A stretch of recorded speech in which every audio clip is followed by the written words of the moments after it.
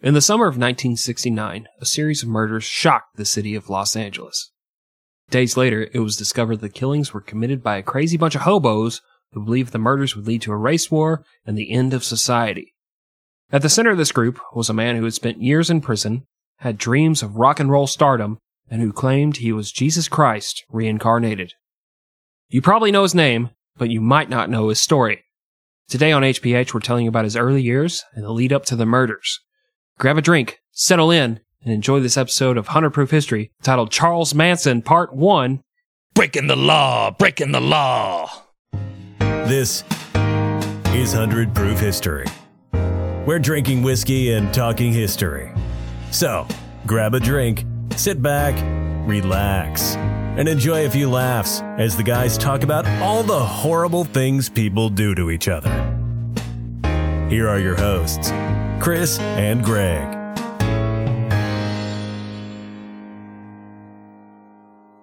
Welcome back, bitches and bitchettes. Didn't think we'd Let's come do back. it. Didn't think we'd come back. And then here we are.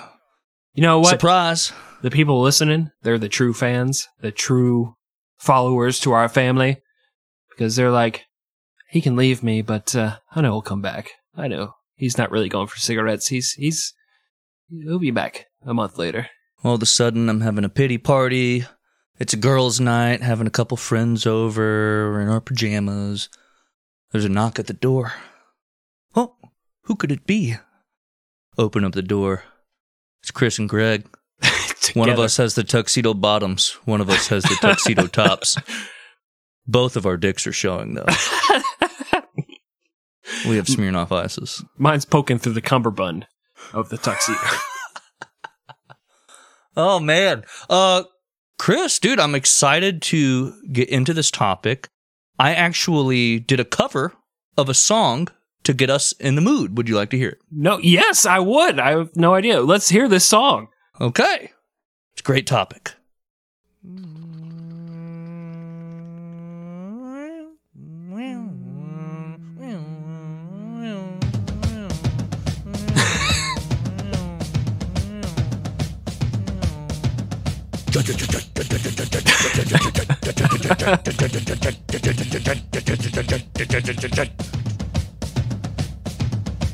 Banana. Banana. Banana. Banana. Banana. Banana. Banana. Banana. Banana. Banana. Banana. And I don't want ya, and I don't need ya. Don't bother to resist or I'll beat ya. It's not your fault that you're always wrong. The weak ones together justify the strong. The beautiful people, it's all relative to the size of your steeple. You can't see the forest for the trees. You can't smell your own shit on your knees.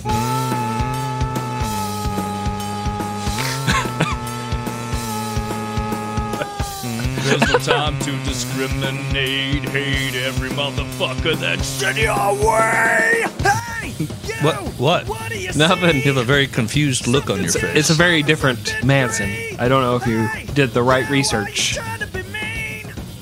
I'm sorry? Yeah, no, this wasn't the kid from Wonder Years who could suck his own dick. This is Charles Manson, not Marilyn Manson. I got all my ribs removed. I started with a couple and I still couldn't reach it and just kept going up. Now I'm ribless and I still can't reach it. Oh, you know what? If you didn't leave after a month, you weren't leaving after that. That's for sure. Well, okay. I guess I do have some of the correct music if we would like to sample that. Yeah, we love Okay. that. Yeah, This is actually Charles Manson's music. yeah. Not a lot of people know this exists. And a 3 and a 2 and... There's a time for living. The time keeps on flying. Think you're loving, baby, and all you're doing is crying. Can you feel feeling's real. Look at your game, girl. Look at your game, girl. What a mad delusion. Not very good. No, yeah, that is actual Charles Manson music. You can listen to the whole album on Spotify, YouTube, whatever. It's not good.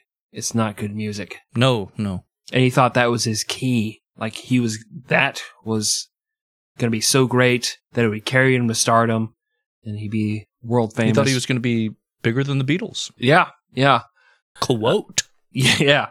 And so, obviously it didn't work out for him because that's probably the first time you ever heard that shit-ass song. And that's the best song on the album, by the way. I have listened to that album 5 times in preparation for this series. We're actually doing a series on Charles Manson. Chris has also carved a swastika into his forehead. Well, it started out as an X, and then I was like, that's not cool enough. Let me put a little line here, a line here. Oh no, what did I do? It's permanent. Not a good album. We'll probably talk about his music a little bit more in part 2 when we get to him dealing with the Beach Boys and all that stuff. This episode's all about his criminal past and how his upbringing kind of fucked him up. You can kind of see how he became who he became, but we're going to get into all that. Gregory, today our source is Manson, The Life and Times of Charles Manson by Jeff Ginn. And that is the first time I've said his name correctly on this podcast, because we've done a few shows featuring books by Jeff Ginn. What'd you think of the book? I enjoyed this book quite a bit. We're going to do a multi-part series on this story, and it's just because Ginn, he does a really good job of researching and referencing things. He's a very good writer. As you know, we don't say, hey, what did Jeff Ginn write about? Let's do a show on that. We say, let's do a show, and it's like, oh shit, this guy did a book on it. And we knew he was so good from our Jonestown and Tombstone shows that we're like, well, let's check it out. He does such a good job researching it that you're like, oh man, this is way better than any other source I could find. You know, I agree about that. We definitely don't hunt out authors. We just hunt out subjects and then look at the available authors and, you know, obviously the reviews of the books. But he's by no means like an Eric Larson. Right. From Devil in the White City, the H.H. Holmes show we did. Yeah. Where he just kind of like fills in the blanks. Yeah, he tells a story. No, man, this is supposed to be like historical. It's supposed to be accurate. Yeah. This is nonfiction. Yeah, don't do that. You won't read a Jeff Ginn book when you get to page 700 and said, oh, by the way, I just kind of thought this is how it would feel in the moment. Yes, exactly. Like, what the fuck? I don't like that. Every time we've done a Jeff Ginn book, it's just been fantastic. The guy does a lot of research and it's very good. So very confident in telling all of our listeners, go out and read this book after you listen to us tell the story and put dick jokes and stuff in it. Or don't. Yeah, reading's for losers. Idiots. Idiots like us.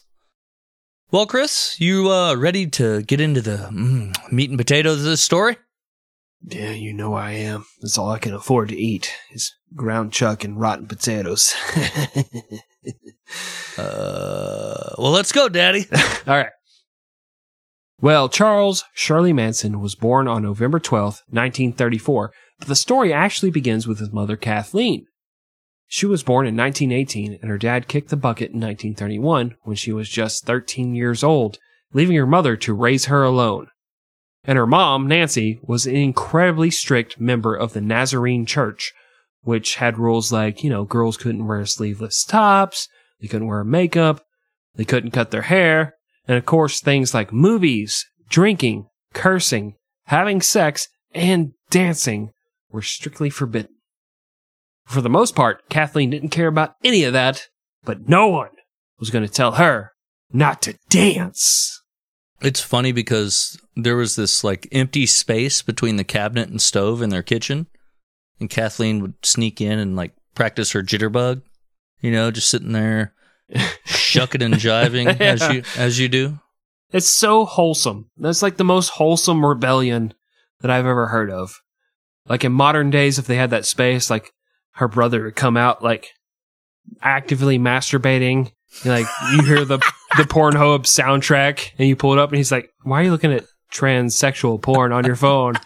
Stepmother, what are you doing to me? Yeah.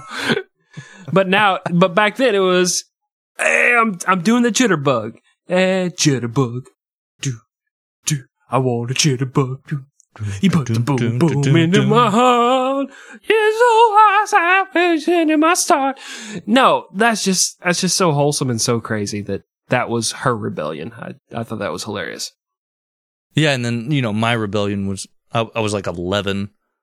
I'd steal my dad's porn tape, like cassette tape. Yes. And then always made sure I rewound or fast forward to the exact moment that I got it out. Yeah. But I'd be like fucking the couch or something. God, if I would have gotten caught doing that, it would have been one of those just mom walks in home early from work. Oh, no, don't look at me. No. I'm sick, Mom. I'm sick.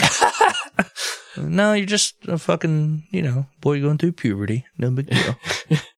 Now, if it had been my stepmom, different story. Apparently, that's the kink these days. All of a sudden, Kelsey Grammer starts playing in the background.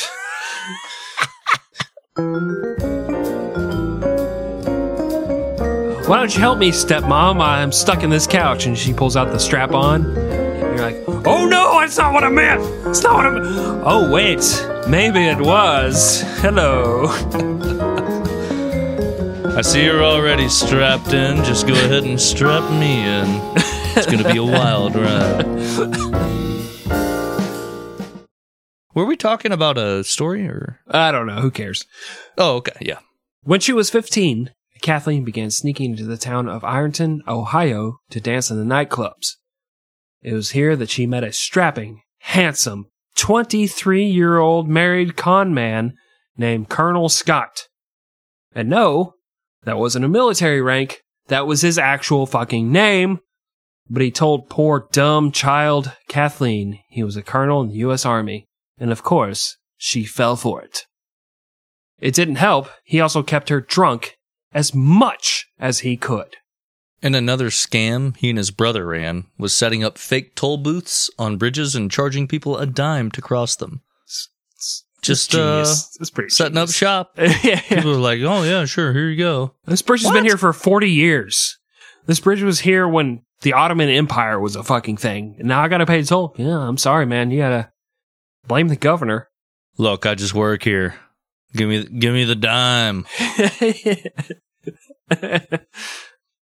Can you imagine him laying down his game? He's like, yeah, I'm Colonel Scott. She's like, in the army? He's like, oh, fuck. Yeah, in the army. I'm a colonel, Hell baby. Yeah. Yeah. I ain't no popcorn colonel. Obviously in the army. He's like handing her balloons and a teddy bear.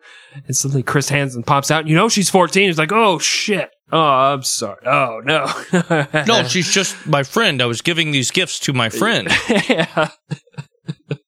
Why do you have the 1,057 pack of condoms then? It's the swinging 20s. I don't know. Hey. You never know, Chris. My pack of condoms every time we do this joke goes up, by the way. Oh, yeah. The number. Yeah. I don't even think Chris Hansen has done this show in like 18 years, but we still reference it like, here he comes. Here's Chris Hansen popping up. Yeah, good point. Thank you. Well, in the spring of 1934, Kathleen found out she was teen pregnant. She told Colonel Scott, who immediately said he had been called away on military business, but he'd be back real soon. And she's like, makes sense to me. You're a colonel. We're at peace right now, but I'm sure you have to immediately go. See you in a couple days. Yeah. Like, I'm pregnant. Oh, fuck, the army just called me. He like picks up the imaginary phone, the thumb and the finger, but she's a teen from tiny town in West Virginia. She's like, oh, that makes sense. He picked up the phone and he's like, oh, what's that? What's that? Yes. Oh, we're going to war with Indochina. That's interesting. It's West Virginia, so she'd never seen a real phone. Right. So she just believed that's where technology had come. They just climbed up tall trees and yelled at each other from great distances. That was their communication system. Well, I think it was once they would empty their illegal whiskey stills that are in the woods. Yeah. They would then speak into them, and the natural cavity of it would project and amplify the voice. Yeah. I'm pretty sure that's still what happens in I was West about to Virginia. say, if you go to West Virginia now, it's basically the same thing. I've watched the History Channel, Mm-hmm. so I know that happens. I know there's ancient aliens, and I can get a good goddamn deal at a pawn shop. Well, I got a friend who's an expert on whiskey stills from West Virginia, and he's going to come in today and tell me how much this thing's really worth, and then we'll talk about that. Here I am, the expert. Give me the whiskey. I'll tell you how much it's worth now. Sir, you sound an awful lot like my friend Hambo. Now. Oh, you don't worry about that. You also look an awful lot like him, and you're attached to my arm. Well, Except you got this weird-ass chin beard and a straw hat on while you're talking. well, I'm not him, but why don't you show me your dick while we're at it? Oh, you're Hambone. God damn it. Where's your cousin Hand? We'll see what he looks like. Well, even after Colonel Scott said, I'm going off to war in 1934, it still took Kathleen a few months to realize that he was full of shit and he wasn't coming back. Like, literally, she sat in the kitchen at her mom's house watching the door waiting for him to come through it. Like a sad puppy dog. Like, just, he'll be home soon, baby. And she's petting his head. It's okay. Maybe the insanity in the Manson line started earlier than most people think. I will say I've said horrible shit on this podcast, and I've done horrible things in my life, but nothing makes me feel worse. Like, I leave the house, and I'm like, oh, crap, I forgot my phone. I come back, and the dogs are waiting at the door. So happy to see me. Like, you were gone forever. I'm like, I'm so sorry. I'm leaving right now. And then you kick him. Get out of my way. I'm trying to get my phone. But you love me so much, idiots. Go lick your own ass, luckies. Well, Nancy soon met and married 25-year-old William Manson. And remember, she was 15 years old when she married 25-year-old William Manson. Which I guess is just okay back then. You're like, okay, yeah, it's fine. He wants to marry you. That's Jesus, like, right? That the Bible says be married and have sex. You guys be married. It's cool. Not even 100 years ago. No, it's crazy. Times were better. You can't say that. You can't say that. No, I just meant, we're not in all these wars and stuff. That's what I meant. Not in all these wars. And so, Charles Miles Manson was born that November. And his actual birth certificate actually says, no name baby Maddox. Like, he doesn't have a name when he's born. Well, even though he was the no name Maddox baby, William Manson was actually listed as the father, even though Kathleen had probably told him that Charles's real dad was a colonel who must have died in the war. Otherwise, he would have come home by then. And William Manson's like, what war? It's 1930. We're at peace. Frickin' Roosevelt has led us to peace and prosperity. What is wrong with you? You're like, oh, it's a secret war. It goes to school in Canada. You wouldn't know it. We're an isolationist country. We're never going to be at war again. We don't know a lot about William Manson because he and Kathleen would only be married for 2 years before he disappeared into obscurity. The same way I plan on leaving my marriage, by the way. Name change, sex change, all that. Just, you'll never find me again. Even though I'm not planning on moving, so my wife will still see me at the grocery store. Oh, I'm sorry, do I know you? Yeah. No, I don't think we've met. It's like, is that your girl voice? Shut up, woman. I was just saying it's deeper than your man voice. It makes sense. I'm more authoritative as a woman, I'm just saying. Well, it seems that sweet, innocent 16-year-old Kathleen had the habit of disappearing for days to go dancing, drinking, and fucking before returning home to William, where she presumably rinsed off her body glitter in a cold can of SpaghettiOs called Willie a Cuck, and then disappeared on another adventure. You get paid yet? You get paid this week? Oh, no? Oh, what a fucking bitch. I'll see you next week, Daddy. And so, William Manson filed for divorce. Kathleen moved back in with her mom, bringing along little Charlie. But her mom kept telling her that she was screwing up her life, at which point Kathleen shouted, "You don't even know my life, Mom! I want to dance. Oh, you want to stop me? You're like the parents in Footloose, a movie that won't come out for 50 years. And then she moved in with her sister in Charleston. I actually ran into her at the Hot Topic when I was doing research for this show. Oh, yeah?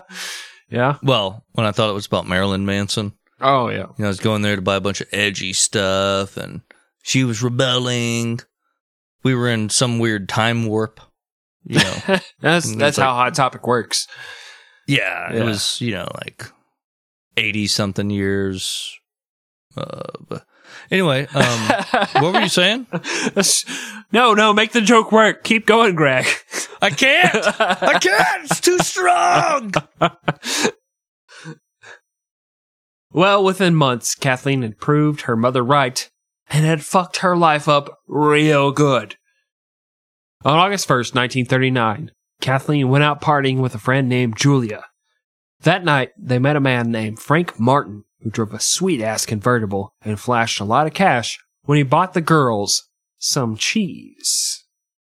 And we're not, exaggerating. He bought them literal cheese. Yeah, made from milk and salt. Yeah, cheese. He pulls up, he's like, "What do you girls like?" And "Hey, we like some cheddar, see?" He's like, "Oh, well, I know just the place." Yeah, he's not like a fat boy that lifts up his fupa that hasn't bathed in All right. 2 He's months. like, "Oh, I got some cheese for you." You want some cheese? I do feel bad for this guy. Well, I sort of feel bad for this guy because I kind of picture him as the guy who's been married for 25 years. His kids are teenagers. He got married when he was 17 or whatever. He's like, "You know what? I'm gonna step out on my wife." He installed Tinder on his phone a couple times secretly, and they got a couple matches. He's like, "Ladies think I'm attractive. What am I doing with my life?" And he's like, "Okay, let's find somebody." He pulls up along these girls. They're like, "We like cheese." He's like, "Oh, I know what you mean." And he just panics, has this flop sweat while he's sitting there and they're eating brie on a cracker. He's like, "Oh, so you girls like sex?" "Oh, God, no, I'm sorry. I shouldn't have said that." Is that inappropriate? My niece told me it was inappropriate. "I'm sorry. You guys like doing the floss? I can do the floss real good. I watch YouTubes." Well, they then went to a beer hall where Kathleen called her brother Luther and told him she had just met a man who had too much money for his own good. We need to help this guy out. Yeah. We need to relieve him of some of his financial burdens. Right. And by financial burdens, I mean he has too much in his favor. Way too much money. This guy is fucking loaded. Come take some. We need to make it, even it out a little bit, Yeah. Yeah. That way he doesn't feel so bad about being so rich on the inside. You seen Disney's Robin Hood? It just came out this 30s. I don't know when that movie came out, but you've seen it. And, maybe we should steal from the poor. Right, sorry. We saw it at the Hot Topic with that boy from 2021. I'm not a boy, I'm a man, God damn it! And mom! They were playing and wife! Ironically, because it was so old for them, but you're like, what is this devilry? This fox is singing. Oh my God! I'm going back to my Marilyn Manson tunes. Well, Luther showed up and acted like he was there to party and wanted to go somewhere else. And this is why I think it's kind of like a cheating on your wife deal, because the third guy shows up and is like, yeah, no, I'm with that girl. We can hang out. Let's party, guy. And he's like, "You know, it does sound fun. It just sounds like a party. My wife's making a meatloaf. I can just tell her I'm late from work. It's fun." They all hopped in Frank Martin's car and took off. At some point, Luther pulled over, told Frank to get out, and then stuck a ketchup bottle full of salt against Martin's back and told him he had a gun and this was a robbery. Stick 'em up, boys. Yeah. I stole one of those bottles from On the Border once, by the way. A little Corona bottle full of salt. Did you? I was broke as fuck, and I had a girlfriend, and I thought it'd be really cute if I took that bottle and put M&Ms in it, and like rinsed it out like 1,000 times, and bubbles are coming out, and I put M&Ms, and they all turn funky colors in there. I'm like, you probably shouldn't eat that. I'm sorry. I tried to do something. I'm sorry. I don't know. Is this a true story? This is a true story. No. I was 38 at the time, but I didn't have any money. No, So it was last year. Yes. Fair enough. True story, by the way. When I was 18, I was like, I'm fucking broke. I stole this bottle. I'm like, this is gonna make a cute gift. I'll give her some balloons from the grocery store with this bottle. Oh God. I deflated the balloons in the bathroom, snuck them out, reinflated them. Yeah, they're just falling on the ground because it's just pure CO2 from my mouth. You try to sneak it out of the grocery store with the helium still in your lungs. Somebody stops you, like, have a good day, sir. Yeah. You're just running full sprint to your car. Yeah. That guy had a really high voice. The next time I come back and I'm wearing a dress, I'm like, hey guys, I've transitioned. Like, how did that work? That's no, opposite direction, you fucking moron.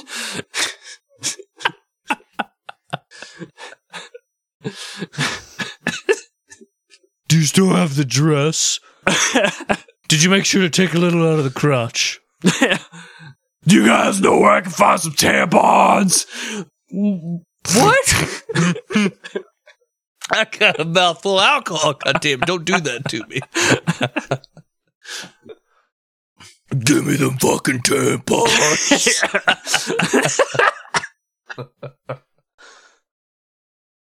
Well, even though he had a ketchup bottle on his back, and, Luther said that was a gun, Frank didn't believe him. And so Luther smashed the bottle over Frank's head, stole his wallet and the car, and fled the location. And you know what they call that when you smash a bottle like that over somebody's head? Being assaulted. Assault?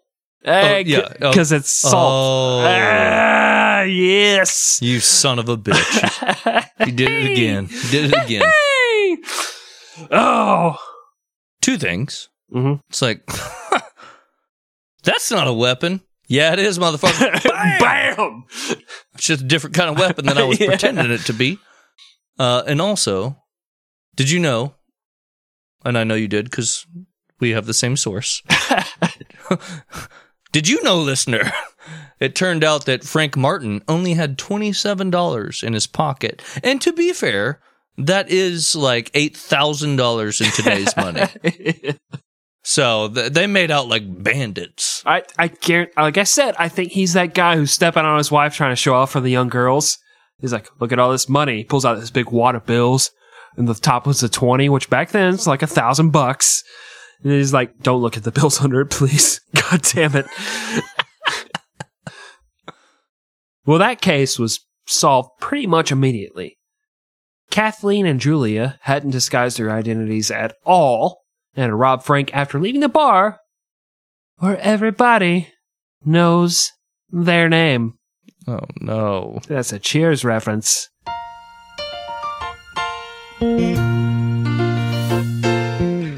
Kathleen was arrested and sentenced to 5 years in Gen Pop. Little 5-year-old Charlie Manson was sent to live with his super religious aunt and uncle in McMechen, West Virginia. Charlie was a little shit, plain and simple.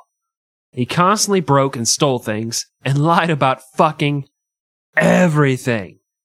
Like, if he'd steal something and his mom's like, why'd you steal that? He's like, because you don't give me enough and it's your fault. Or the neighbor kid told me to do it. It's like, we live like 18 miles away from the nearest neighbor. Well, I saw him on the road the other day and he said, you better steal that penny whistle, child. I'm like, okay, grown adult neighbor. What was that you said you had in your basement? Hover bikes. You just got to come down and see it. It floats in the air. Well, as long as that candy's part of the deal, I'm in. I'm sure I'll turn out fine and nothing will ever go wrong in my entire life. Right. I'll be a naturally well-developed person, Yeah. capable of living in a society. If only that was the worst thing that happened to Charlie Manson. Mm-hmm. And so, when he turned 5 in November of 1939, his aunt and uncle were so stoked they could send him off to school for 7 hours a day. But this, too, was just another disastrous turn in the life of young Chuck. It turns out his teacher was a lady named Miss Varner, who was known for being a real bitch to the kids. And I can say that because she was. It's not a derogatory term for all women. It's just for her. She was a bitch. Yeah, if she was a he could still be a bitch. Right. Exactly. She organized the seating order by how much she liked the kids. The favorite sat in the front and went all the way down to the last seat in the back row, where she sat the kids she assumed were lost causes.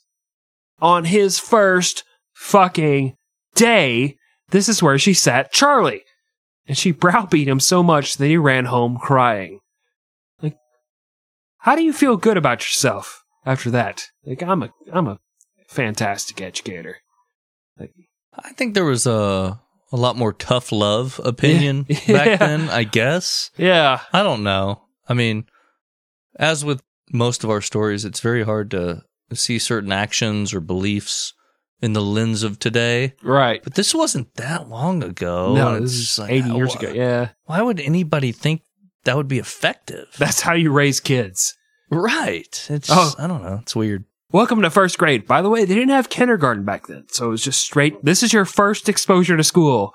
First days there, you're like, oh fuck, this is the best you're gonna get. You know? Hey, little boy, I'm your teacher.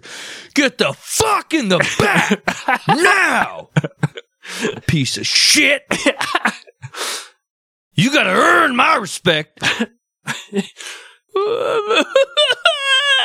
Pussies on the pavements, 5-year-olds. Start doing push-ups. Push the fucking ground now. Well, you got to remember, 1934. Let's say this is a 50-year-old lady. She grew up in hard times, man. She's like, I've seen a lot of shit. These kids are gonna be soft as fuck if I don't, immediately degrade them and make them feel terrible about themselves. Otherwise, It's true. You got to harden them. right immediately. Steel sharpens steel. Yeah, 5-year-olds. Listen here, you little cuck fuck. yeah. Miss, what is a cuck? You're a fucking cuck. You have to ask that question, you're automatically cucked. Miss Varner, I tried making a snake out of my Play-Doh. It's not coming around. Listen here, you pussy bitch. This isn't that hard. Give up on your dreams. Okay, I'm sorry. I'm sorry. Go sit against the wall, the invisible chair for 5 minutes now. Oh, God, the invisible chair. Ooh. Ugh. I'm going to fuck your dad. I'm really going to cuck you. Right while you sit in that invisible chair. And this is why that fetish exists. Yep. This generation. Right, that's where it started. Yep. They were 5-year-olds that had to watch... I'm sorry, go ahead. Okay, yeah. Well, Charlie's Uncle Bill wasn't having none of that shit. He immediately made an angry post in his dad group on Facebook, emailed the superintendent, and called the local news to report Mrs. Varner's outrageous actions. This is bullshit. We're going to take care of this now. Actually, Greg, it was 1939, and Uncle Bill said crying is for girls, and thus he sent Charlie to school the next day wearing a dress. Wait, you mean this is the same guy that grew up and influenced a lot of people to murder others? Yeah, no. Oh. I don't know how childhood trauma ties into that, but yeah. Probably a strange coincidence, but it's an interesting anecdote, I won't lie. But while we're on the subject, it was the dress of his 8-year-old cousin. And Charlie was a tiny kid, so it just kind of hung off of him. Like when a kid's playing Ghost or he's like walking through the house with his dad's boots on. It looked Right. fucking ridiculous. Yeah. I mean, and this is just me speaking. Yeah. But if you're going to send me to school in a dress, at least make it something that shows off my ass. You know what I mean? Right. Maybe my Nice. nips poking through. A little bit of black with vertical stripes, so it kind of gives the illusion that you're thin. That kind of thing. Yeah. Just really. And the stripes, they aren't actually vertical. They kind of come together a little bit around the midsection. Yeah. Give even more of that illusion that, like, oh, no, that's conforming to his/her skinny abdomen. You That's want right. to do that catwalk strut into the classroom. Mm-hmm. But then the stripes come back out around the crotch area. Yes. Yeah. Like, oh, there's an obvious bulge there. This is one sexy lady. Do the catwalk thing and that pose that all the girls do where they put their hand on their hip and like stick it way out, Uh-huh. Like, Yeah. eat your heart out, Miss Farner. Your husband hadn't touched you in 30 fucking years, you old bitch. He been loving this dick. No. You can't. Yes, I can. Yes, I can. Yes, I can. Barack Obama told me, yes, I can. And I'm going to.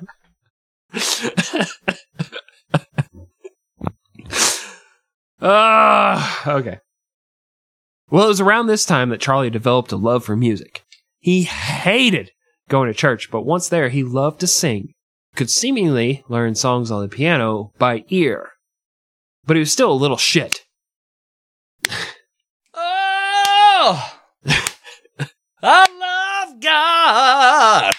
Yeah! I love me some God! Yeah! Woo! Standing up on the pew! I love God!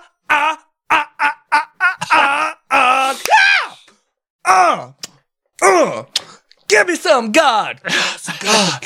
Give me some God! I got some God, girl! Give me some God! God. Give me some God! I got some God, girl! He's still wearing the dress, by the way. And then, like, Charlie, we're singing Amazing Grace. But that voice is fantastic. No, he does that in the middle of the sermon. It's not even the singing part. He just loves singing in church. Yeah. But he was still a little shit, and for some reason, Charlie was struggling at his McMetchin school. And so, when his mom, Kathleen, was released in early 1942, she and Charlie moved to Charleston to live on their own. And once again, things went straight to shit.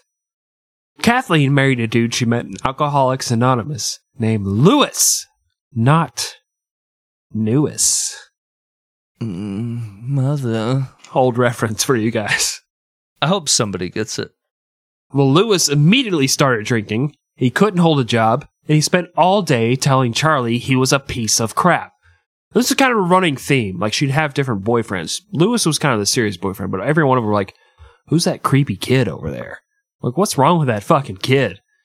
He just, over there in his dress, like, strutting his shit. Like, what is that song he's playing? Why is it saying, I'm too sexy for my shirt? That seems anachronous for this time, this 1940s. But Charlie became obsessed with knives and guns and constantly skipped school to go to the store his mom worked to steal things and beg for money for strangers. Like, she was working. She couldn't send him back to school. He's like just hanging out all day. Like, hey lady, I need a penny for some candy. Like, oh, my car broke down 6 miles down the road. I'm out of gas, you know. My wife's down there. I'm like, you're 6. Like, yeah, you know, it's the 40s. This adds up, you know. It's, she's like, okay, here you go. Here's a penny. Anyway, you want to buy this diamond or not? Right. It's a real diamond. Opens up his coat. He's got a bunch of watches hanging from it. What is wrong with this kid? His mom's like, I don't know what to do with him. You know, he's incorrigible. Things continued that way until Charlie was 12, and his mom sent him to live at a reform school.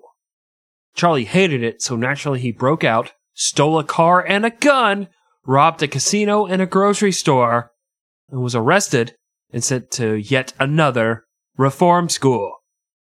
He would later claim that while he was at this second reform school, he was repeatedly sodomized by the bigger, stronger boys. Yeah, and if you read his book, his Manson on Manson, it's obviously complete bullshit because it's him trying to spin the story. Right. But there's a lot of stuff that supposedly happens at this second school that's just wheels off crazy. Like the guards, like they had a dairy, and the guards would take like the cow shit and shove it up his ass and say, "Hey, he's lubricated up for you, boys." Like, okay, calm down. Let's calm down, Charlie. Not that like it's the 40s, and I get it. It's, you know, a child's reform school in Indiana, but that didn't fucking happen. Yeah, but this is also a crazy person. Yes, absolutely. And I know that a lot of things, you know, in his childhood contributed to what he did. Or Yeah. That's at least my belief, and I think Yeah. yours too. I agree, yeah. But I think there's also a point to be made about how he is already off kilter. Yeah. And I think you just get those two things combined, and that's what can create this monster. Yeah, I agree. And then, like, all this comes, like I said, that's his story. That comes after he's been arrested and detained. So it has years to think about the things that made him who he is, right? And years to perfect this crazy Charlie Manson persona. Oh, for sure. And we'll get into that later, where there's times where, like when he's in court later on, he's acting like batshit insane, but then he goes back with the bailiffs who have told him, if you act like that, I'll beat the shit out of you. And he's perfectly normal. Like, he's a normal dude. He knows how to ham it up, and then... No, he was certainly, like, calculating. He wasn't out of his fucking mind. Right. I just think he was already off kilter, and then some shit did happen to him when he was a kid. Yeah. No, you're right. That made him a certain way, but no, they're not doing all that shit. They're not shoving poo-poo up his poo-poo hole. Right. That's ludicrous. It goes out! Stupid! Yeah.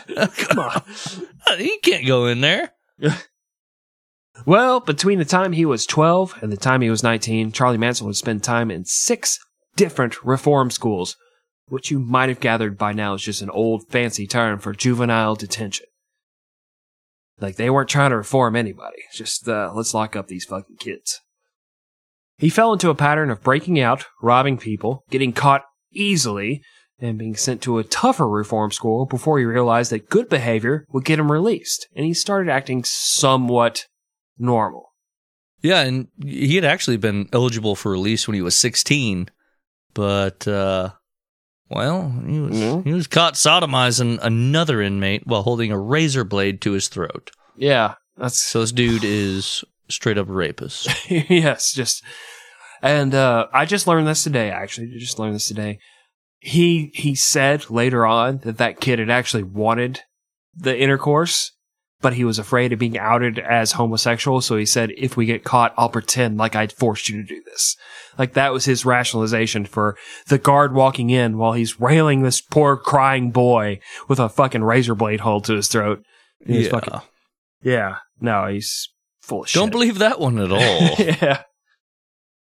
Well, once he was released, Charlie moved back to the town of McMechen, West Virginia, to live with his God-fearing grandmother, and she would certainly be able to guide him to a better life.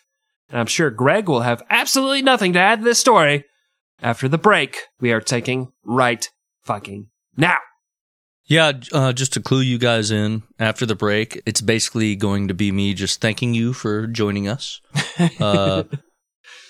Letting you in on the joke that this was actually a 1-part series, not a 3-part series, and that we're actually done, and then the outro music will play. Yeah, You know? yeah, so come back for that. Sounds good. Yeah. See you guys shortly. I might be fibbing.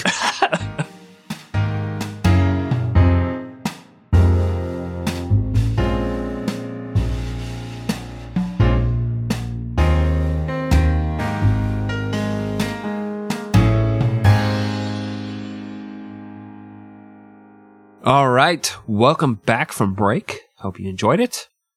Greg, it is time for a song that is so much better than anything Charles Manson would ever produce. And again, we'll get into that a little bit more next week. But anyway, it is time for Second Half Seltzer. Second half seltzer. Second half seltzer. Second half seltzer. I did air guitar even though I don't know how to play guitar. Both hands were doing the chords. Is that how it works? Like that? Basically. Yeah. Okay, good. Basically.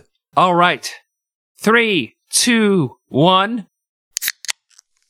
Yeah, you only heard one pop because I'm drunk and already popped mine. But that's fine. It happens to every guy. Or so I tell my wife. Not a big deal. Yeah. So I told my wife, even though she's like, no, I know that's false. Yes. I'm like, well, this day and age, it is true. And she's like, no, I know that's false too. What do you mean? Well, I'm enjoying a iced tea seltzer. It's very strange. It's a little weird. I didn't think about it before I bought them, but it's a little weird because carbonated tea is just strange in of itself. And then you add some fruit flavors and aspartame and all that. But, you know what? Cool fucking story. Thank you. Well, it's just for our listeners in case they're out there right now, standing in front of the seltzer section in the liquor store. They're like, I don't know what to do. Thank God I waited till this moment. And Chris told me not to buy the teas. Second out seltzer. Second out seltzer. Second out seltzer. No, Christopher. No. Okay, fine. All right, well, enjoy your seltzer while Greg tells you the second half of this story. Well, after he moved in with his grandma, Charlie actually did walk the straight and narrow for a while. He started going to church with her each week. He got a job as a janitor at the local horse track. And he started learning the guitar and learned a few basic, very basic chords before deciding he had mastered the instrument and was God's gift to music. When he was 20, Charlie met and married a cute, popular girl named Rosalie Willis. Pretty much everyone in McMecken thought Charlie was a weirdo on the edge of society, and so when he and Rosalie got married, the townsfolk just assumed he had knocked her up. But she didn't get pregnant until well after they had been wed.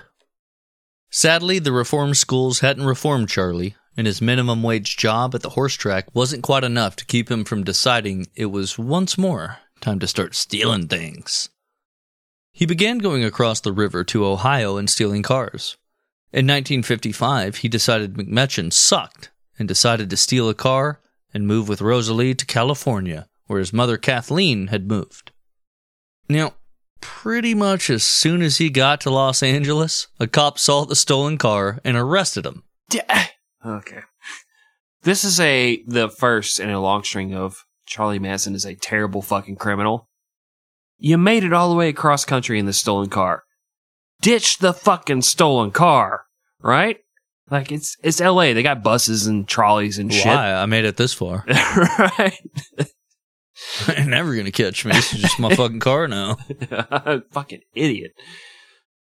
Well, Charlie, being the criminal genius that he was, he pled guilty and during his plea hearing told the court he had also stolen a car in Florida.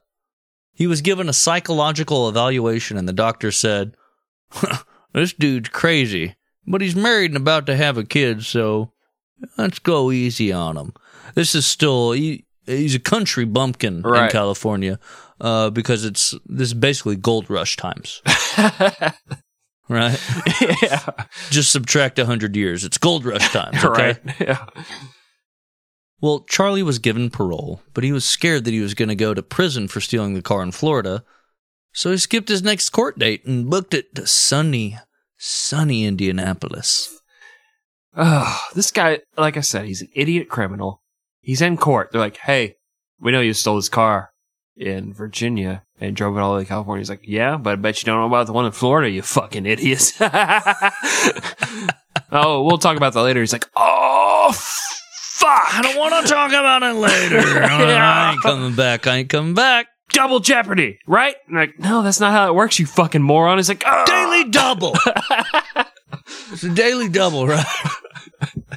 Who is not a criminal? Answer, me. All right, we're good here. What did I wager? Fucking everything. Well, listener, wouldn't you know it? He was promptly arrested and sent back to California, where he was sentenced to 3 years in federal pound-me-in-the-ass prison. Yeah, and like I said, he'd been evaluated when he was arrested, and they said, maybe he'll have a kid, he has a wife, he'll be fine. He'd actually been evaluated when he left reform school, and they said this dude is impossible to rehabilitate. Like, there is no hope for this motherfucker. And I just picture this guy, like, 20 years later, he's like, fucking told you. Fucking got him. Well, why didn't you keep him in prison? Well, yeah, it's tough. It's tough keeping guys in prison. Fuck you. Shut up, Steve. And this is something that we're going to get into later in the Fast Facts. But Charles Manson seems really, really fucking dumb, right? He's an idiot, yeah. But he's got this, this above average, and not a lot, but an above average IQ. And I feel like more than anything, that just really maybe casts dispersion on the IQ test system more than anything. Because this guy, like, he's not there. He makes really bad decisions. And I get that a lot of that can be attributed to mental illness, but right. It's like there's just some really dumb things that he had to actually think about to make decisions on. Yeah, he's one of these guys who is intelligent, but, he doesn't think things through. He's very smart. He can come up with things after the fact, but when it's happening, he doesn't have a lot of forethought. Oh, so he's circumcised. Okay. Yeah. That's foreskin, but yes, it's very similar. Oh. Okay, so he's brain circumcised. Yes, he's brain circumcised, yes. But and we're going to see this going forward, he's very good at manipulating people and making them believe what he wants them to believe. But at the same time, I don't feel like he is a planner. He's not a guy who can see the future and say, this is how this is going to go. He can only see the next move. Yeah, that completely makes sense. Good old Charlie was sent to Terminal Island, where he became very interested in talking to the pimps about how to recruit and control young women. Which, I mean, like, if they had weekend passes. All right. But, like, on the way in. You know what I mean? Yeah. Like, all right, you get a weekend pass to go out, but there has to be a free person that's going to be willing to come in and take your place. Yes. Yeah. I would go in just to learn this skill. Right. How to manipulate people. I can't even get my wife to, like, cook dinner. And these guys are like, well, here's how you make women bend to your will. Hey, what's that book that Charlie read? How to Influence People, and I don't remember. It's later on. Do you have it? You have the fucking book? Yes. Did you have it before this? Yes. Dale Carnegie. How to Win Friends and Influence People. Yes, he had it before. That's why I'm doing this fucking podcast. It's very thin. Yeah, buddy. I've never read it, but I have it because one day. Apparently, I plan to go fucking ape shit. Yeah, you've already talked about how you can people. You can start your own cult. Like you're like within 6 weeks, I can get them to kill themselves. 6 weeks. So anyway, these pimps in prison, they taught Charlie that you had to find girls with self-esteem issues. I mean, duh. All right. Those are my early 20s. Well, this is all. A lot of this information is going to sound very duh to our modern listeners, but back then, we're talking about like his mom got hooked into believing a guy was a colonel in the army because he said his name was Colonel. You're like, okay. I'm Colonel Sanders. You want some chicken, baby? Let me give you this chicken strip. Oh, it looks all fried. Oh, don't worry about that. That's just genital warts. Anyway. Well, so, you find these girls with self-esteem issues. Then you'd separate them from their friends and family and mix affectionate gestures with brutal beatings. They taught them to avoid intelligent women and women who had actual mental health issues. But most of all, they taught him that the girls had to love him and fear him at the same time. And this reminds me a little bit of Doo-Doo Jesus. Like, what would he say? Like, come on, baby. Smear a little of this doo-doo up under that chin. Maybe a couple under your eyes. Look like a battlefield soldier, baby. Eye black, yeah. Look like a regular NFL football player. Oh, girl. Ain't got that doo-doo. I got that doo-doo. Doo-doo. Got that doo-doo. Jesus coming to town. And he ain't leaving. He's here to stay. Doo-doo Jesus. Yeah. Yeah. That's still a better song than anything Manson ever wrote. No, but this does make you think of any time you see these, like, kids who are 14 or 15 and they go on the Amber Alert or where they're missing kids. I'm like, some dude online talked them into leaving home and coming hang out with them. They got trafficked. It's a very sad story, but that's kind of what Manson was going for. You know, like, you have issues at home. Why don't you just run away? Come stay with me, girl. Like, you can love me. I will be your new parental guy, dad, person, but also, you know. Yes. Yeah. So that's kind of what these pimps taught him, and we're going to go forward and we're going to see that that's exactly what he does. He preys on the young girl. Soon after Charlie went to prison, Rosalie gave birth to a son that they named Charles Jr. How original. Right? At first, she visited Charlie in prison pretty often, but soon decided that living in an apartment with her mother-in-law and taking care of a baby while trying to find time to visit her convict husband wasn't the glamorous California life she had hoped for. She divorced Charlie and moved back to sunny, beachy, extremely tan weathery and skiing weathery West Virginia. It's almost heaven. That's what I've heard. They got the Blue Ridge Mountains, Shenandoah River, you know, country roads. That, what do you call it? Racism. Oh. No, that's not what I meant at all. No. Aside from learning what he could from the pimps, Charlie soon found a book in the prison library titled How to Win Friends and Influence People, as we have previously mentioned. Why do you have that book? Dude, that is like it's a renowned book. Yeah, it is. It is. Like you're about to say, yeah, no, it's a big deal, but I don't have it. I don't care about friends. You would if you knew how to win and influence them. I didn't realize it was that old, but now that I'm looking at the cover, it does say over 75 years in print. Jesus. Yeah. That's an accomplishment. It is. Well, it had been written in 1936 by a salesman named Dale Carnegie and went on to sell 5 million copies. One of them to your esteemed host, right? Main host, Greg.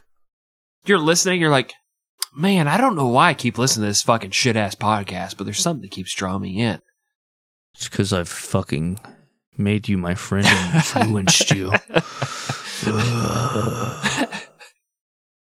The book taught him how to speak with people using wild gestures and constant eye contact. It also taught him how to manipulate people into doing what he wanted by making them think it had been their idea all along. Yeah, this would be his go-to going forward. He would say, hey, I don't want to murder somebody, but maybe you want to kill somebody. I don't know. You know, maybe it's your idea that you want to go stab somebody a lot of times. How do you feel about stabbing somebody and then feeling really good after? Yeah. Pretty good? Yeah. Oh. Okay. No, this is a very strong negotiation tactic to make someone's idea or your idea sound like their idea. So be like, don't you agree that X, Y, and Z? And they're like, yeah, that makes sense to me. And they're like, well, if you agree that makes sense, then obviously it makes sense, right? Because you're a very intelligent person. And they're like, oh, okay. Well, then I'm going to go stab at an actress 100 times while she's screaming for mercy. I mean, like, yeah.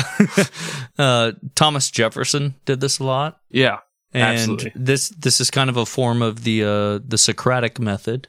Yeah. That I guess is attributed to Socrates, of just like you question things enough to where the person then comes to their own conclusion.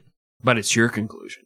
Yes, no, you're aiming for it the entire time, but you get them there without trying to convince them of it outwardly or on the surface. Right. It's the same thing Hamilton did to George Washington, where he's like, don't you think that two parties is a bad idea and being engaged in foreign wars, that's a bad idea?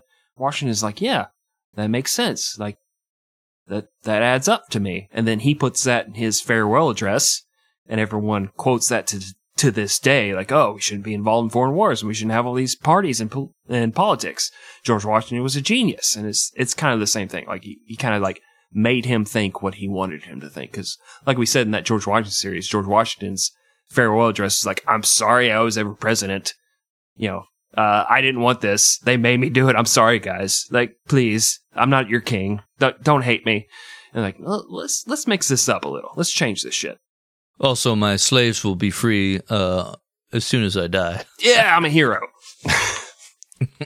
Now give me their teeth, because my teeth look weird. Well, old Charlie Chaplin Manson was released in 1959, but went straight into the life of being a pimp. You know, all that jailhouse talk with the pimps? Mm-hmm. It wasn't just for fun. No, he learned some This stuff. man was building an empire. Right. Here, okay? Before his pimping business could get very far off the ground, Charlie was arrested for trying to cash a forged U.S. Treasury check. You know, he's trying to cash that forged STEMI check. Yep. For a whopping sum of $37.50. When he was arrested, he told the police he had stolen the check from a mailbox, which, wouldn't you know it, implicated him in a federal crime as well. This gets back to when he stole that car. Big ol' IQ, guys. Big ol' IQ. He's like, I also stole that car in Florida you didn't know shit about. And now he's like, that's a fake check. I stole it from a mailbox. What the fuck you gonna do about it? Well, he got a prostitute to testify that she was his girlfriend, and she was pregnant. And so the judge felt sorry for him and gave him 10 years probation. Like, that shit worked again. Yeah. It did. Yeah. And that probation, well, he violated it pretty much right away by stealing cars and taking his prostitutes into New Mexico and the great state of Texas to work. His probation was revoked, and he was sentenced to 10 years in federal pound-me-in-the-ass prison once again. I have two things actually here. He just caught with like a fake ID, and that's how he got arrested. But his story, Manson in his own words, was he was in Mexico, and they don't trust the white man, but they have mushrooms. And he's like, give me some of those mushrooms. He's like, no, this is just for spiritual journeys. And supposedly he pulls out a gun on one of these guys, like points it at him. And he's like, give me those mushrooms. And he's like, no, man, we're not going to give you the mushrooms. He hands the gun to the Native American dude. And the Native American dude immediately sticks it in his stomach, pulls the trigger 5 times, and of course the gun's not loaded, right? And he's like, oh, you're so brave. Let me share your mushrooms with me. You know, like, let's go on this trip together. Like, they decided he was cool. That was Charlie's story. Right. And he's like, oh, and then the federales got on me. They were like, let's send him back to America, back to California where he can get arrested. No, he was just in Texas pimping these girls. And like someone caught on to what he was doing. They identified him. He had a fake ID. They're like, oh, who are you really? And he gave up the ID, and then they wanted to send him back to California. He's like, fuck. Let me come up with a really cool story about how I impressed a whole native population with my badassery. I got me again. Yeah. But when he was interrogated for stealing that check, the police left the check on the table, and Charlie, when they turned their back, he took the check and shoved it to his mouth and ate it, thinking that if he destroyed the evidence, they would have no case. It's like, bitch, this is the 1960s or 1950s America. We don't need a case. Okay, fuck you. Oh, wait, you're white. Yes, actually, we do need a case. Right, we need some evidence. Well, turns out his prostitute girlfriend had actually gotten real pregnant and gave birth to Charles Luther Manson in 1961. Like Rosalie, she ditched Charlie and took her son to live in another state. Things got worse for Charlie when his mom, Kathleen, came to visit. As soon as she sat down, he asked for money for a new guitar. She told him she was broke because she and her husband, Louis, not Newis, no. had just spent $2,000 to adopt a little orphan girl. Aww. Oh, that's sweet. I know. The orphan girl was probably meth, though. Let's be honest. I mean, it's 1959. They don't think they had meth back then. Except in Nazi Germany. Greg. 1961. Oh, you're fair. Fair. Okay. You son of a bitch. Idiot. Upon hearing this, Charlie went apeshit and said he never wanted to see his mom again. What a fucking Cartman response to that fucking Cartman. I'm an old white man. I'm an old white guy. Leave me alone. I'm funny, but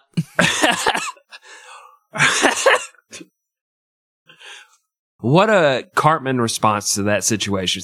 Hey, Mom, I want a guitar. He's like, no, fuck you. I just adopted a child. Ah, you never loved me, you fucking bitch. But me. Cartman. Cartman. Like a superhero. I am the Cartman, hero of the everyman. Just a Mexican dude pushing a thing full of elotes and pelotas. Watch out, here comes Cartman. He'll stop you. El Cartman, please. Cartman.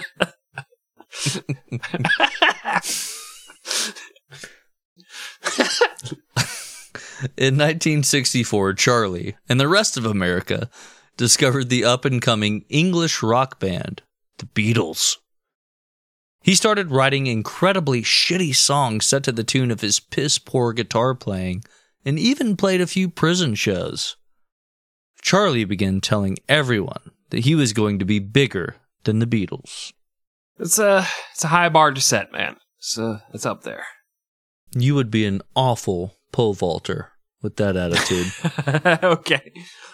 In 1966, Charlie was transferred to a minimum security facility where he mostly kept to himself. This was mainly because he was a tiny dude at 5'4", and also happened to be a massive racist who thought that the black and Latino prisoners were lesser humans. He told his cellmate and the guards on multiple occasions that he believed that black people were genetically inferior, but if you gave them enough guns, they would probably wipe out the white race. What a piece of shit. It's surprising that a guy raised in 1930s West Virginia is a racist. That shocked me a little bit. No, but knowing that he's trying to start a race war, like if you just went with that information, you'd think maybe he's not that bad. It's like he's a John Brown. He's a modern John Brown. Like these people need to rise up. I'm going to help them rise up because I'm white and superior and I can help them. But no, he's a piece of shit. He's a racist piece of shit. And as we go forward, you're going to find that out, that he basically just wants to pin all of his crimes on black people, thinking that will support his race war theory. Well, now that obvious and outed racist Chris has spoken. No! At the minimum security prison, Charlie met and befriended a guy named Phil Kaufman. Phil had been an extra in movies and TV and had made lots of friends in the music industry before being arrested for dealing drugs. He actually liked Charlie's music and told him to look up a guy at Universal Records when he got out. In 1967, Charlie was granted early release at the age of 32. But instead of heading to Los Angeles to be a part of the music scene, he headed north to Berkeley. It was here that he met 23-year-old Mary Brunner, who had moved from Wisconsin to live an exciting life, but instead became a very lonely librarian. Yeah, and according to Charlie, she had copious body hair, if you know what I mean. Just everywhere. Just a hairy belly, hairy chest, just this trail leading down from her neckline all the way down to her sensual penis. No! Yes. I was gonna make a penis joke, you son of a bitch! No, she was very hairy and very smelly. But Charlie was like, that's my girl right there. Hey, man, that's a quintessential librarian. Right. Well, good old Charlie. He sensed blood in the water, and after complimenting her dog and playing her a few shitty songs, he killed her. No, I'm just kidding. He moved into her house and started mooching off of her while using her for sex. Yeah, in addition to banging Mary and taking her food and money, he'd also bring home other girls and bang them while she was home and well aware of what he was doing. Just, living that free love, late 60s life, man. Which, ladies, this is unacceptable, right? You and me, right? Girl power. All right. I like you went to your Dr. Phil. Ladies, this is not okay. Yeah, speaking of fucking pandering, let's evoke Dr. Phil. Well, our boy Charlie, he began hanging out in San Francisco in a neighborhood known as Haight-Ashbury, which was usually full of young, dumb hippies looking to enlighten themselves. He'd stand on the corner playing his guitar, shittily, most likely, and would speak of becoming free by giving everything up. And he'd say nonsensical shit like, death is the same thing as life, and nothing is bad. It was just society trying to hold you down. Somehow this worked in convincing girls that their inhibitions were just society telling them what to do, and so they'd go back to Mary's house and make dirty hippie love. Yeah, and according to Charlie right here, when he'd be out in Haight-Ashbury, he'd be like trying to play bars, and when the bar would turn him down, he's like, hey, I got 2 partners, and they wanted to rob this place, but I told them, if I come in here, play music, make a few bucks, they won't rob it. And so I need you guys to give me some money. Otherwise, my friends are going to come here and rob the shit out of this place. And that was his idea of him being a good guy. But it's so fucking ridiculous because that's robbery. This saying, hey, give us money or we're going to rob you is the same thing as give us money or we're going to fucking hurt you and take the money. I believe it's called extortion, Christopher. Right? Yeah. Reminds me of when I went to that game up in Chicago. Mm-hmm. Parked in the parking lot of the sports stadium. Mm-hmm. Guys come up and they're like, hey, you want protection for your car? And I'm like, no, it's good. Like, you sure about that? No. Yeah, right? How much? How much to protect my car? Because the implication is as soon as you leave, they're going to fucking, fuck your car up. Yeah. If you don't pay them for protection. I'm doing air quotes for our audio listeners. And of course, this is Charlie's story, and it doesn't make any fucking sense because back then, any bartender's gonna have a dude that can beat the shit out of a 5'4", 110-pound dude, who's threatening, I'm gonna rob you if you don't give me some money for my music. It was just Charlie's story to make himself sound tough. But in reality, what probably happened is he got kicked out of the bars and he just stood on the corner playing his shit-ass songs for anybody that passed by, hoping to make a few bucks. Back on over to you, Greg. Back to you, Greg. On a drive one day, Charlie saw a young 18-year-old girl crying on a park bench. And he immediately locked up the fucking brakes. He's like on the 401, the fucking freeway, caused this massive track. Oh, fresh meat! There she is! Like jumped out, left the car in drive. It's just slowly rolling down the freeway as he's like Terminator T-1000 sprinting over to sit on that park bench.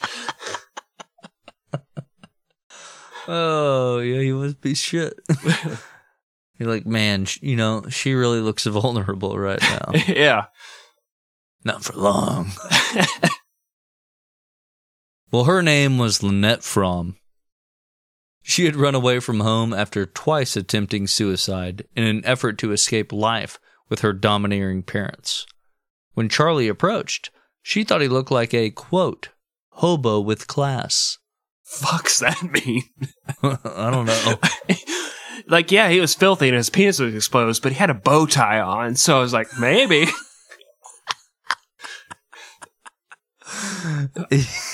He told her she was pretty and, quote, the way out of a room is not through the door. Just don't want out, and you're free. God damn it. End quote.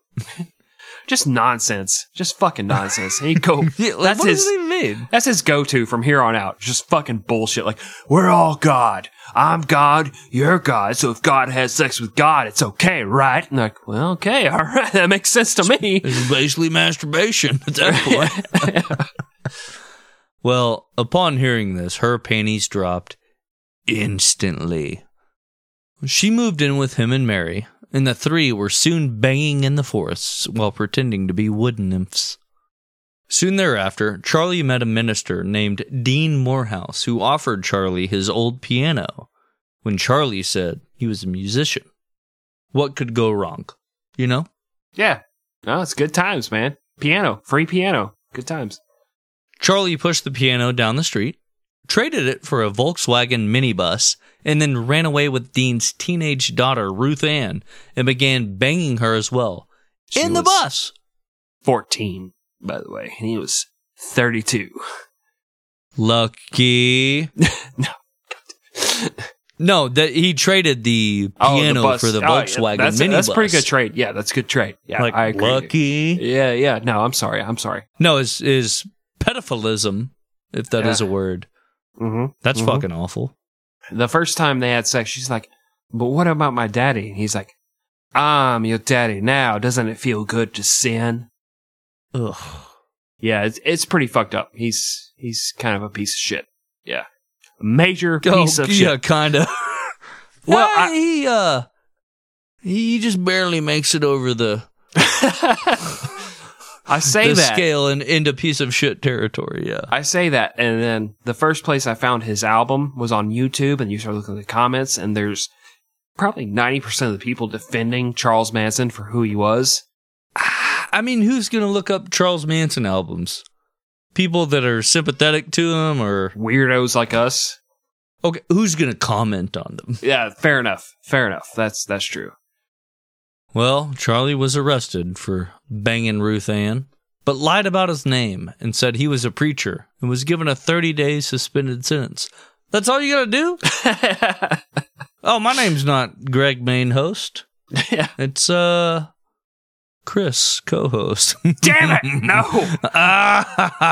Well, we have several warrants out for you for abusing animals sexually, so you're going to clink, fella. You're like, no, not me. I'm sorry, that's not my name. That was a fake name. I didn't mean it. Man, too late, fella. Too late, Chris, co-host. You fucking idiot. We got you.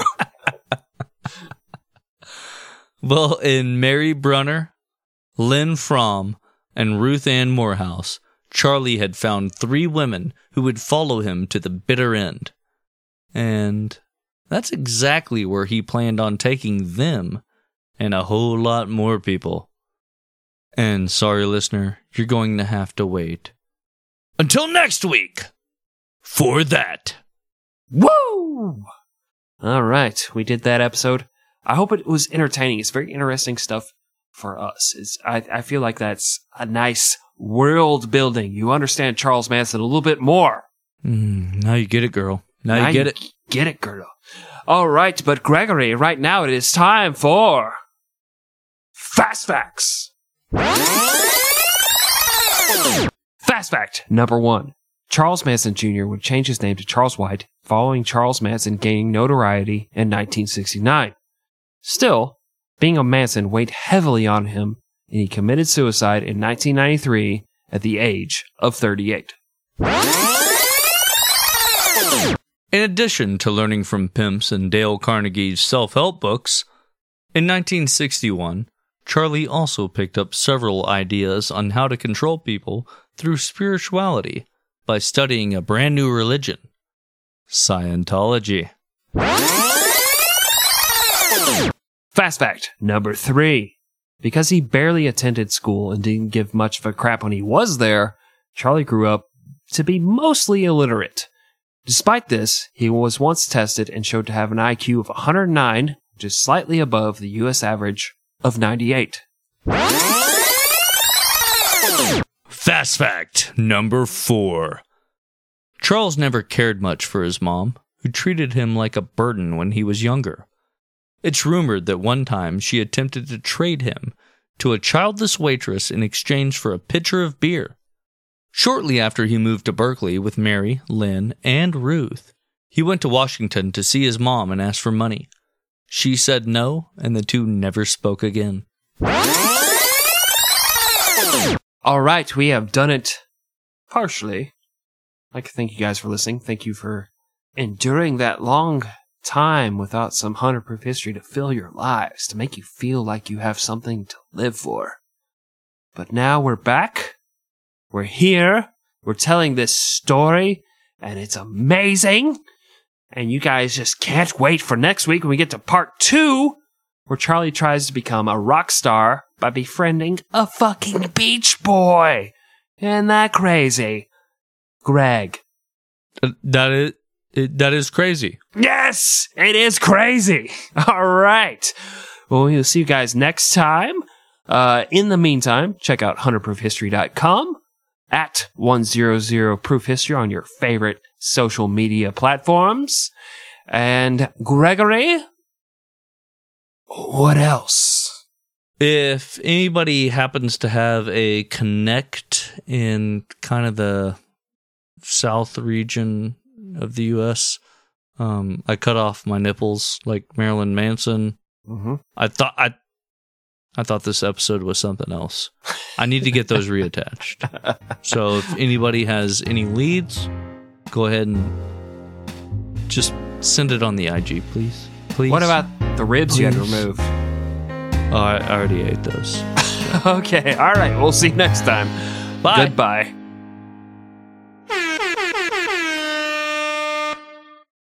We have a drink. That was the whole thing. That's always I hate how you do that when you fuck up. You're like, oh, okay, this will reset me. No, that's the problem. You just kicked the fucking thing. I need it. I hit it with my knee, not kick. Idiot. You fucking moron. You need to get better at fucking podcasting. Oh, we're well past that. That ship has sailed. When have I ever taken anything personally? That's why you entertain me so much. I don't take shit personally.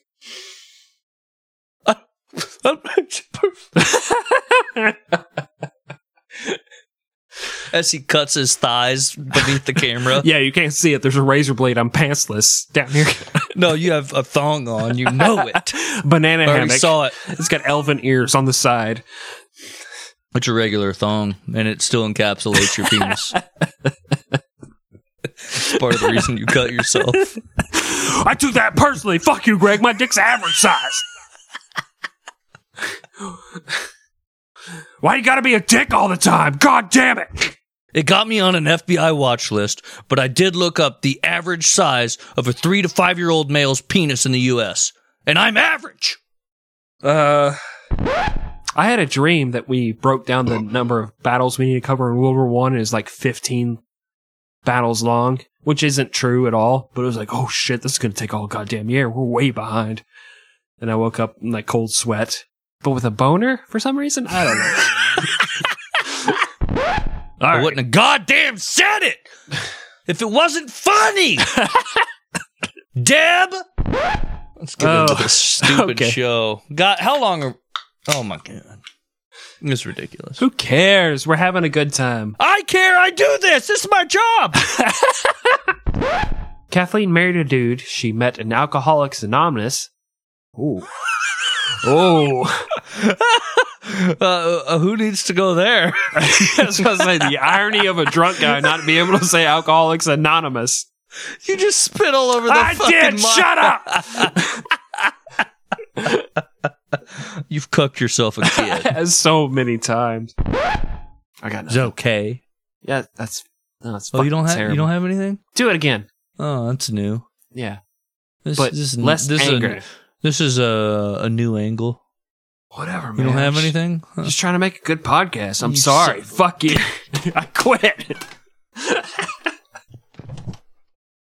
I take back everything I've said over the last fucking month.